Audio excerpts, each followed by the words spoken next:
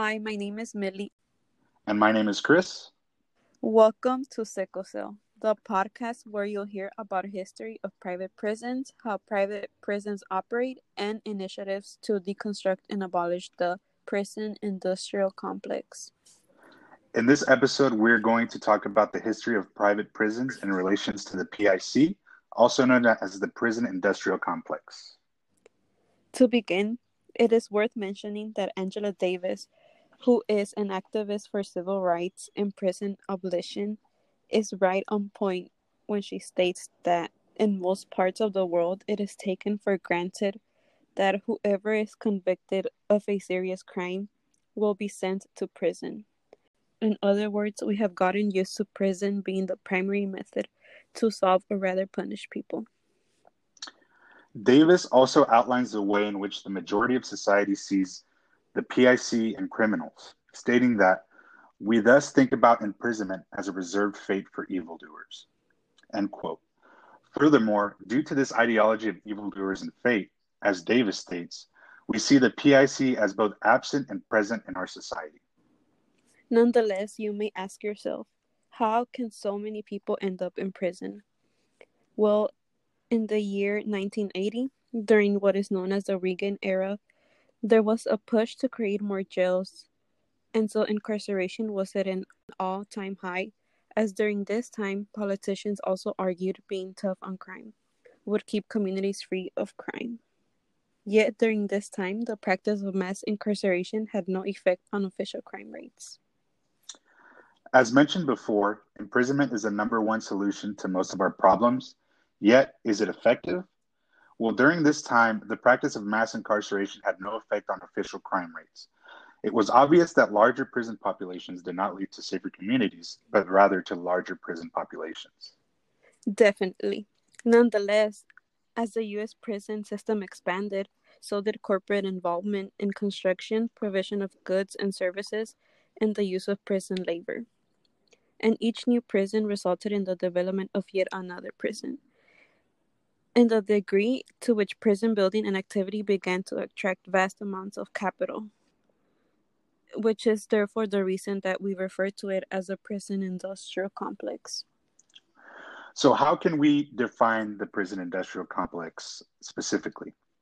Simply put, the PIC describes the way in which the criminal justice system, policing, and the penitentiary system work together to exploit the labor of individuals that are incarcerated to provide goods and services to multiple businesses within the private sector, as well as the government. In other words, to create profit. Moreover, you may also ask yourself, what is the point of sending people to prison? Perhaps most people believe it is more about rehabilitation purposes besides punishment. But in the past, sending someone to prison served as a way of detainment until punishment. But with the first prison, built in 1829, came the idea of imprisonment being the punishment, according to Davis. Moreover, incarceration or imprisonment was believed to be healing, while the prison itself was intended to give convicts the ability to reflect on their crimes, and through penitence for reshaping their habits and even their souls. Now let's go ahead and dive into the deep history of the PIC. When discussing its origins, we often go back to the history of chattel slavery and the development of slave patrols in the South. However, it's really important to look further back to the beginnings of early colonization in the U.S. This helps us understand how colonial legacies influenced the gradual development of the PIC. According to Andrea Ritchie, we can identify early forms of policing when analyzing the ways in which European settlers displaced and killed a majority of indigenous groups already settled in the U.S. Through state-sanctioned violence, according to Ritchie, settlers were able to establish gender binaries and gender hierarchies, as well as enforcing norms that emphasized white femininity and masculinity. This served to dehumanize anyone who was non-white, as they were seen as people who would never be able to fit in within these white supremacist frameworks, and thus deserved being killed, relocated, and enslaved.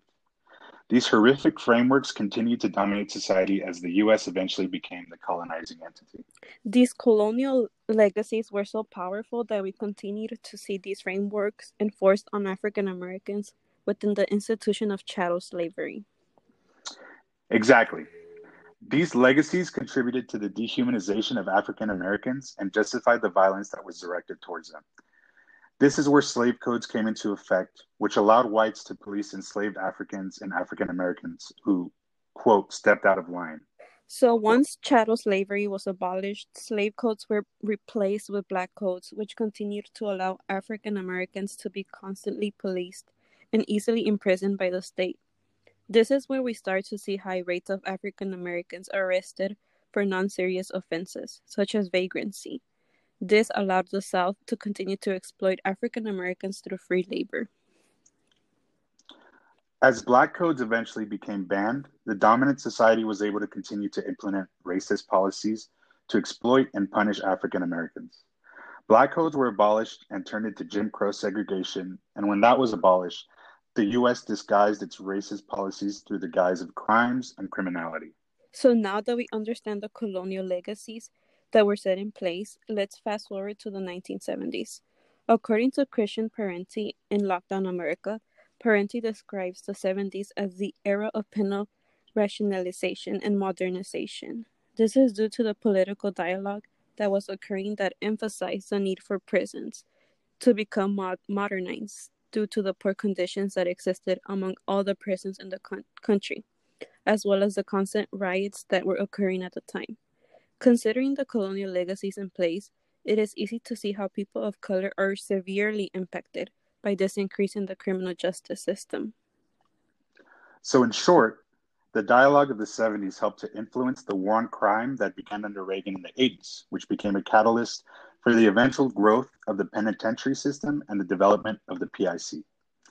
According to historian Adam J. Hirsch, Hirsch states that we can observe the penitentiary in comparison to chattel slavery as it was practiced in the South. Both institutions subordinated their subjects to the will of others. Similar to those enslaved in the South, prison inmates followed a daily routine specified by their superiors. Both institutions reduced their subjects to dependence on others for the supply of basic human services such as food and shelter. And both isolated their subjects from the general population by confining them to a fixed habit. Exactly. This is why we may hear people express how the PIC is slavery by another name. Moreover, Ruth Wilson Gilmore, another prison abolitionist and scholar, found that in 1982 and 2000, the number of inmates in California state prisons rose by nearly 500%. Yet the reason why the prison industrial complex was seen as slavery is because 2/3 of the state's 16,000 inmates were African Americans and Latinos. It is also worth mentioning that there was no evidence that people being incarcerated were criminals. According to Gilmore, more than half of the inmates had stable jobs prior to their incarceration, and others, more than 80% of them, were represented by state-appointed lawyers for their cases. In a nutshell, convicts are the living or unemployed poor, old the industrialized towns whom the PIC reaps its benefits from. Now, let's switch over to the PIC and California. We often think of California as a liberal paradise, but as we analyze the history of the increase of penitentiaries in California, we can see how much the carceral state has rooted itself here.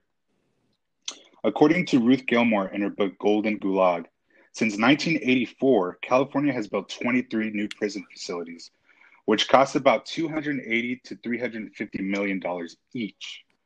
Along with these facilities, California also added 13 small correction facilities, as well as 5 prison camps and 5 mother prisoner centers. With this, we can see how even our own home state has become a part of the carceral state. Yes, and so the expansion of prisons and the rise of the PIC have been seen to be constructed during a time when crime was decreasing. And so because there were less people setting foot in a jail cell, the government implemented draconian drug laws and 3-strike provisions.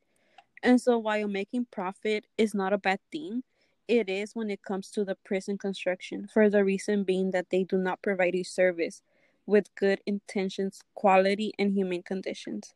It is also important to know that too often it was claimed that the reason for a boom in incarceration was due to overcrowding.